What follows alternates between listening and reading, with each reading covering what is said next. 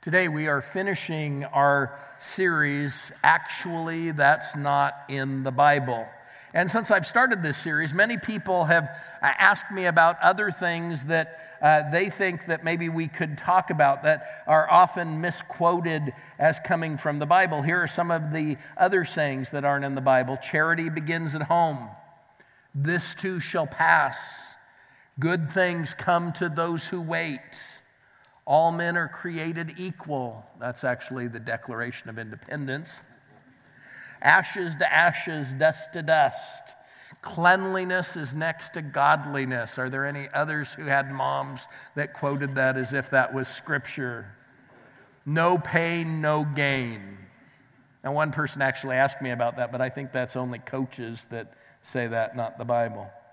There are hundreds of sayings that people think are in the Bible. Also, in my study, though, I came across some funny sayings that you'll never mistake as having come from the Bible. Things you'll never mistake as having come from the Bible. Ignore the idiots. It's a great philosophy of life. It's just not in the Bible.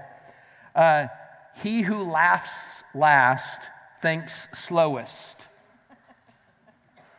The shortest distance between 2 points is under construction.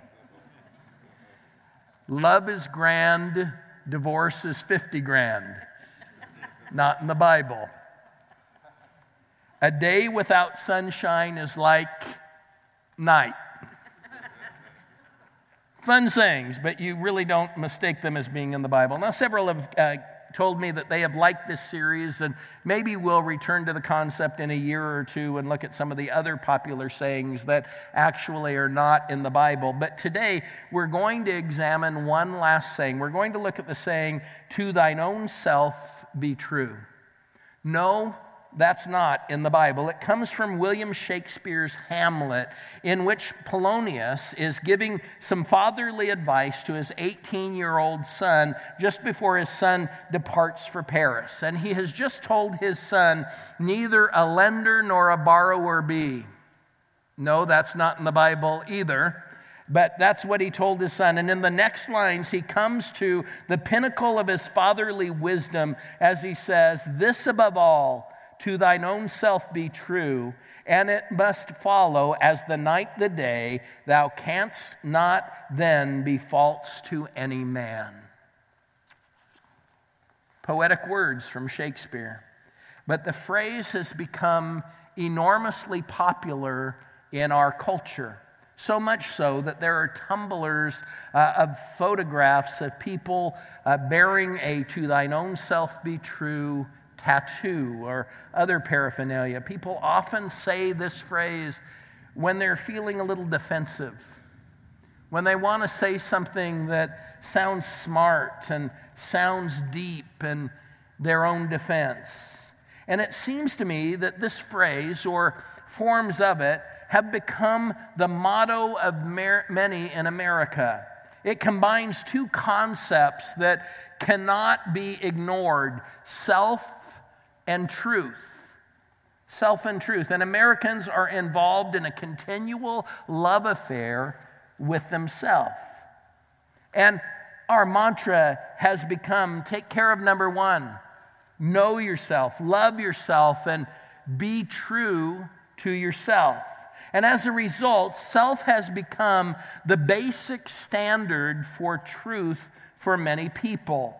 And what they think and what they feel and what they believe at a given moment is for them truth. It's truth for them. But though we hear this phrase and many forms of it all the time, it isn't in the Bible. And as we will see, it's pretty diametrically opposed to the teaching of Jesus.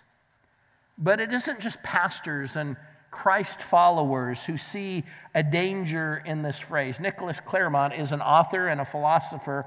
He wrote about this in an article titled, "Is to thine own self be true actually good advice?" Let me share with you part of what he wrote. The phrase echoes something which I have heard subscribers of a particular brand of therapy repeat as a sort of mantra. I just really need to focus on me right now. In fact, the phrase appeals to our complacency, not our resilience. Its function is to swell our laziness, not to stoke our resolve. Its use is to excuse our disagreements with society, not to force us to reconcile them with fact. We are all victims, suffering in vain, alone in our wisdom, against an unfair society that condemns iconoclasts. How do I square the circle of perceived condemnation? How do I ignore the majority opinion telling me I must do something or be something which isn't expedient for me? It doesn't matter what anyone thinks or what I know is good. This is who I am, and I'm just being true to myself. He goes on.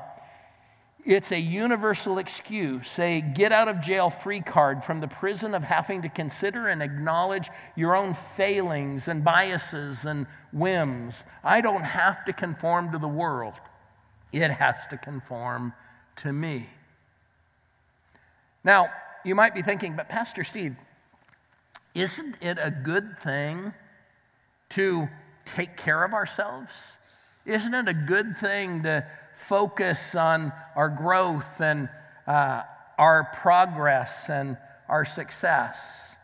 My answer is sometimes for some people. Sometimes for some people, there are people who are so focused on trying to please others or take care of others that it has become an unhealthy part of their life. We call that codependence.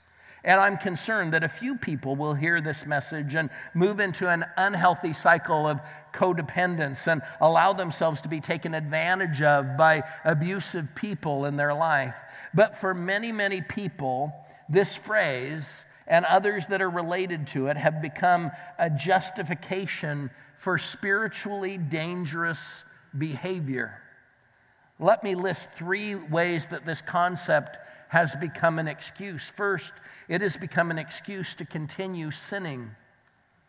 An excuse to continue sinning. People will say something or do something and it's sinful. They know some of the choices that they make that the Bible calls sin, but they will tell you, I just can't help it. I have to be true to myself. It's part of who I am. It can't be wrong if it feels so right. But the Bible says that when we try to justify or excuse sin and continue in it, we are actively rebelling against God. Secondly, it becomes an excuse to continue hurting others. To continue hurting others. People will say something or do something that is really hurtful to people that they claim to love, and they will say, I'm really sorry if that hurt you, but I have to be who I am. Or they might say, I just have to be true to myself. And they might excuse angry outbursts or financial irresponsibility or unfaithfulness in marriage or an addiction.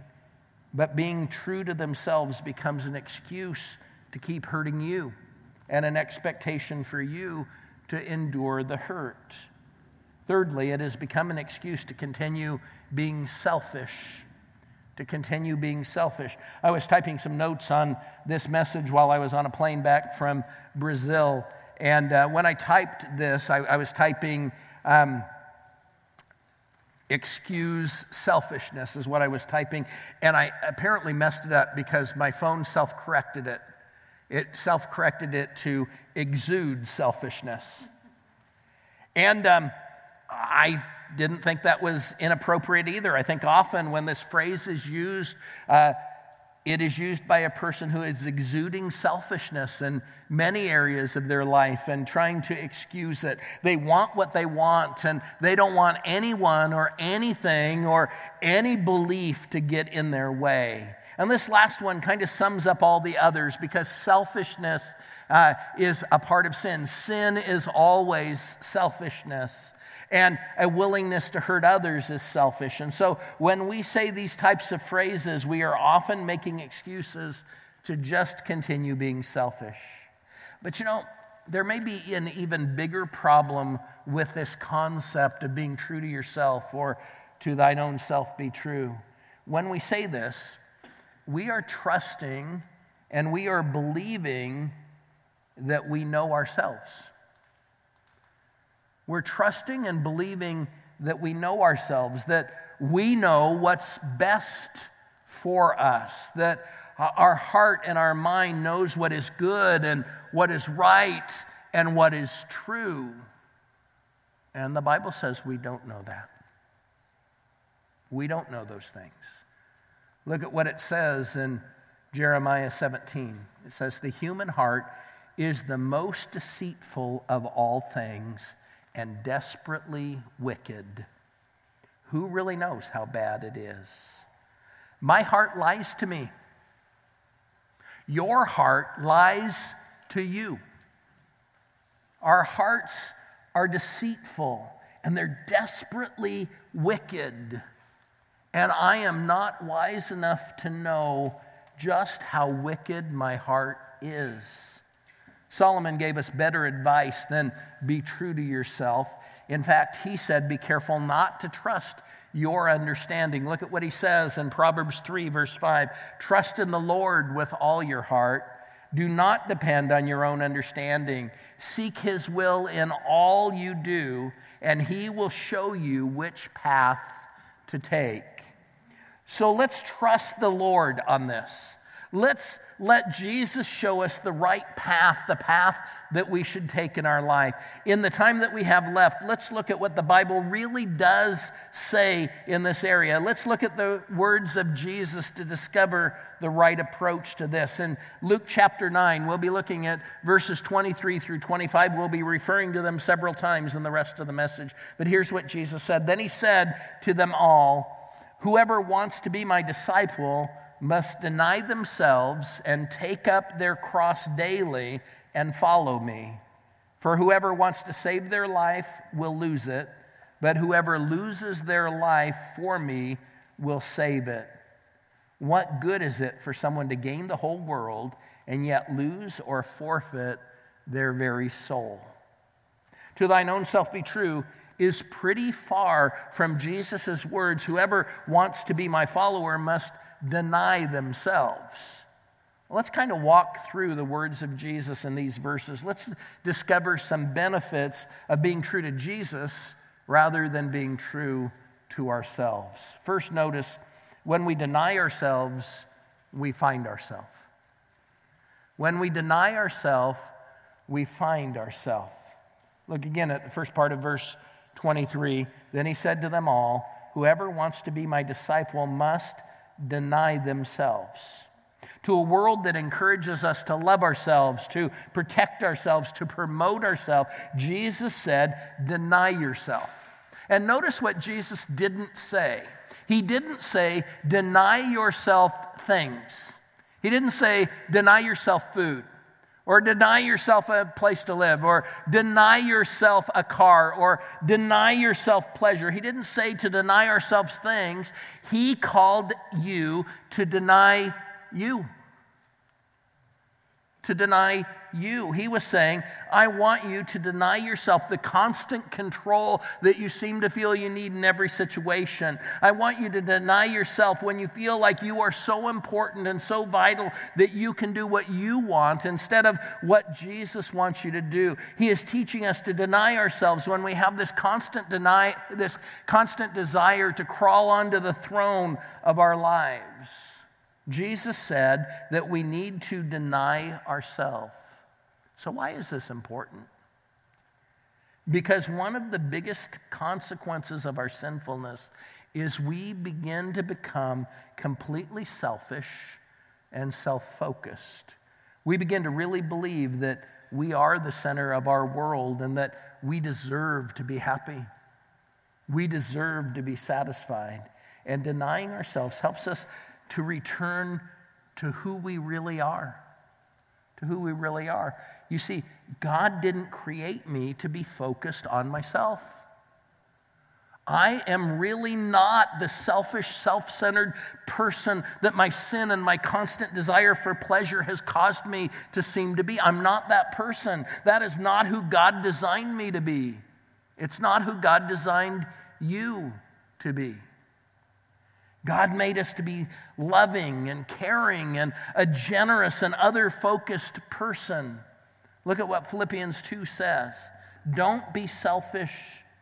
Don't try to impress others. Be humble, thinking of others as better than yourselves. Don't look out only for your own interests, but take an interest in others too. You must have the same attitude that Christ Jesus had. We are designed to become like Jesus. We are designed to be like Jesus. We're designed to see others as better than ourselves and to think about their needs and their interests before our own. And when I deny myself, I find myself. I discover that the real me is really happiest when I'm giving and when I'm serving and when I'm helping others. And that's true for you too. So denying ourselves helps us break out of the trap of selfishness and self-importance to find our real self. Secondly, when we die to ourselves, we find real life. When we die to ourselves, we find real life. Look at verse 23 again. Then he said to them all, whoever wants to be my disciples must deny themselves and take up their cross daily and follow me. To follow Jesus fully, I have to be willing to deny myself and to forget about myself, and I have to take up my cross. I have to take up my cross. Just what does that mean? What does it mean to take up our cross? Well, the cross at that time was like the electric chair or the gas chamber or the lethal injection of today. Jesus was saying, to follow him, I must be willing to execute myself.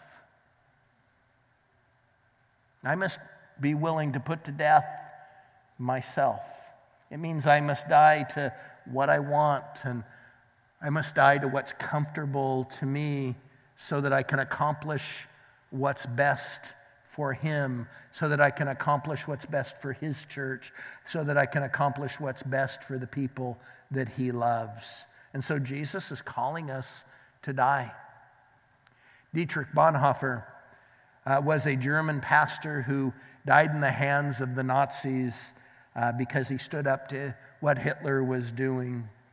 And he wrote a book called The Cost of Discipleship. And in it he says, when Christ calls a man, he bids him come and die. When Christ calls us, he says, I want you to come and die. And that might seem extreme, but it isn't really. It shouldn't surprise us. If I understand the next verse right, this is what's supposed to happen to all of us when we cross the line of faith. This is what's supposed to be in our minds when we become followers of Jesus. Look at what it says in Galatians 2. My old self has been crucified with Christ. It is no longer I who live, but Christ lives in me. So I live in this earthly body by trusting in the Son of God who loved me and gave himself up for me. Basically, to be a fully devoted follower of Jesus, I must let Jesus live in me. When I was baptized into Christ, I died to my old life and I was raised to live for Jesus, and he lives in me and through me. And when I let Jesus live in me and through me, I don't get cheated out of the good things in life. I get to experience real life, the life that God intends. Now, sometimes when we read these words of Jesus about taking up our cross and following him, we get it backwards. Sometimes we seem to say, or to at least imply, Jesus, I am glad you're in my life. I'm really glad that you love me. I'm glad that you saved me. I'm glad you're in my life. Now, take up your cross and follow me, because here's some things that I want to do. Here's some places I want to go, and I want you to bless where I'm going and what I'm doing. We kind of get this backwards, but we died, and we no longer live. Jesus lives in me. He is the leader of my life, and that means that we need to follow him. It ought to occur to us to say, Jesus, I'm following you. So what do you want me to do today? Where do you want me to go? Who do you want me to touch? What do you want me to give? Where do you want me to end up? Jesus, if you want me to serve you by working with kids, I usually come to only one service on the weekends, but I'll figure it out and I'll follow you by serving you. Jesus, if you want to help improve my relationship with my wife, I'll make time for that, even if it means turning off that show or that game so that I can talk to her. You see, too often we're claiming to follow Jesus, but we're trying to negotiate where he takes us. We're trying to negotiate where we end up. I remember 10 years ago when Jill and I were seeking God's help on where we would be going next, what church or ministry that God wanted to use us in next. And we said, God, we will follow you, we will serve you, but we want to stay close to our kids and our grandkids. We'll follow you and we'll serve you, but we want to stay close to our kids and our grandkids. And they were all in Arizona at the time. And so we looked at ministries and jobs within about 400 miles of Phoenix, and the doors kept closing. And we kept negotiating. And we negotiated hard with God. We explained to him how important it was for us to be close to our kids and our grandkids. We explained to God why it was even better for his church, for his kingdom, for us to be near our kids, and how that was really better. And it seemed like the harder we negotiated, the harder the doors slammed. And it wasn't until we took the limits off of God and stopped negotiating that God opened the right door for us to come here and to serve him with you here at Impact. You know what I'm guessing? I'm guessing there are people in this room right now who are negotiating with God. You're trying to negotiate with God. You're saying, God, I will take up my cross and I will follow you as long as you don't ask me to give the way the Bible teaches. God, I will take up my cross. I will follow you fully as long as you don't ask me to forgive that person who has hurt me or hurt someone that I love. Or God, I will really do it. I will die to myself. And as long as that doesn't involve having to miss those weekend trips or sporting events so that I can serve at Impact. And God, I'll take up my cross unless it means I have to end up believing that part of the Bible that seems outdated or inconvenient to me right now. Here's the deal. As long as you're negotiating, you haven't denied yourself. As long as you're negotiating, you haven't taken up your cross and you aren't following him fully. Following Jesus means he gets to decide where you end up. You might want to just say to him in prayer, Jesus, what do you want me to do today? Jesus, what do you want to do with my life? Jesus, where do you want me to end up? And then say, if you show me the way, I promise I'll follow you because you are the leader of my life. And it's only when I'm willing to die to myself that I experience the absolute joy of Jesus living within me and using me and loving others through me. Lastly, when we sacrifice ourselves, we find true blessings. When we sacrifice ourselves, we find true blessings. It's common today to hear people talk about their concern of losing themselves. Losing themselves. They might talk about a relationship they're in, and they may say, it just feels like who I am is being lost. Or maybe they're talking about a job that they're doing, and they just say, I just feel like I'm losing who I really am in this job. And I've heard this from mothers who are feeling lost in the routine and responsibilities of being a mom, and they just feel like they're losing their true self. And I've talked to husbands who were thinking about leaving their wives because they feel like committing themselves to one woman has caused them to just lose who they really are. And each time their solution seems to be that they need to take charge of their life again. that they need to take time for themselves, that they need to pull away from people who depend on them or care about them and spend time focused on themselves and rediscovering themselves. And of course, that often leads to selfish choices and sinful choices. But in this passage that we were looking at, Jesus addressed that. Look at verse 24. For whoever wants to save their life will lose it, but whoever loses their life for me will save it. What an irony. If I want to find myself again when I feel lost, I need to give more of myself. I need to serve more. I need to sacrifice more, because according to Jesus, when we sacrifice ourselves, we find true blessings. When we lose our life, that's when we find it again. In Acts chapter 20, we read about Paul toward the end of his life, and he's on a journey back to Jerusalem, and on one of his stops, he sends for the elders in the town of Ephesus to come and meet with him. Now, Paul served several churches. He started several churches, but it seems the church in Ephesus is where he served the longest, and he really loved the elders there.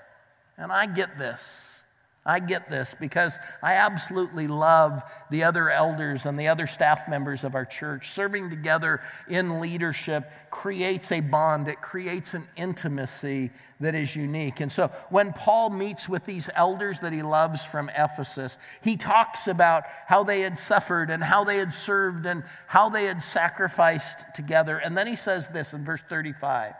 And I have been a constant example of how you can help those in need by working hard. You should remember the words of the Lord Jesus. It is more blessed to give than to receive. He quotes Jesus' words. And we often apply these words only to money, but in context, Paul applies it to both financial giving and to serving. He quotes Jesus as saying that when we sacrifice and give money, or when we sacrifice and give our time to serve, there are more blessings from giving than from receiving. And it's interesting to me that this quote from Jesus isn't found in any of the four Gospels. It's not found in any of the four books of the Bible that give us the history of the life of Jesus. But Jesus did say this. I mean, we don't know exactly when he said it or where he said it, but we know he taught this concept. Look at Luke chapter 6, verse 38. Look at what Jesus said there. Give and you will receive. Your gift will return to you in full, pressed down, shaken together to make room for more, running over and poured into your lap. The amount you give will determine the amount you get back. This promise from the mouth of Jesus is one of the reasons that I can say with confidence that when we sacrifice ourselves, we find true blessings. Jesus says, when we give, we will receive. And not just a payback equal to what we've invested in time or in money. He will pack in the blessings. He won't just give you a scoop of blessings, but he'll shake it down and pour more in, and then he'll press it down and he'll pour more in. And even when it's full, he'll just keep pouring and it will overflow, and all of the blessings will overflow into your lap. And he promises this, and that's the first reason that I feel confident in saying that when we sacrifice, we receive real blessings. The second reason that I feel confident in saying that is because I've experienced it in my life. I've experienced it over and over again.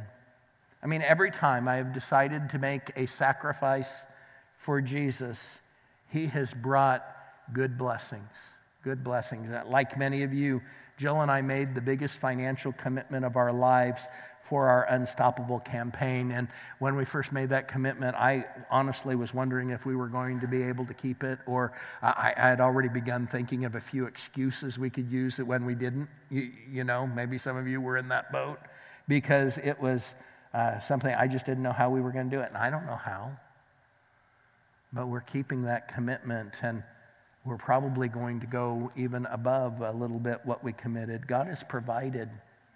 Sure, we sacrificed my Jeep, her piano, many other things. But God has provided, and some of it's financial, and some of the best blessings are with joy and peace and contentment. And moving here was a sacrifice for us, and we had lost many things just before we moved here. And God has restored absolutely everything we lost, with the one exception of the physical closeness to our kids. And yet our relationship with our kids and our grandkids is still strong and still healthy and still good. I could share story after story, and I bet you could too. The blessings aren't always physical or financial. Sometimes the best blessings are just knowing that you're part of what God is doing in the world around you.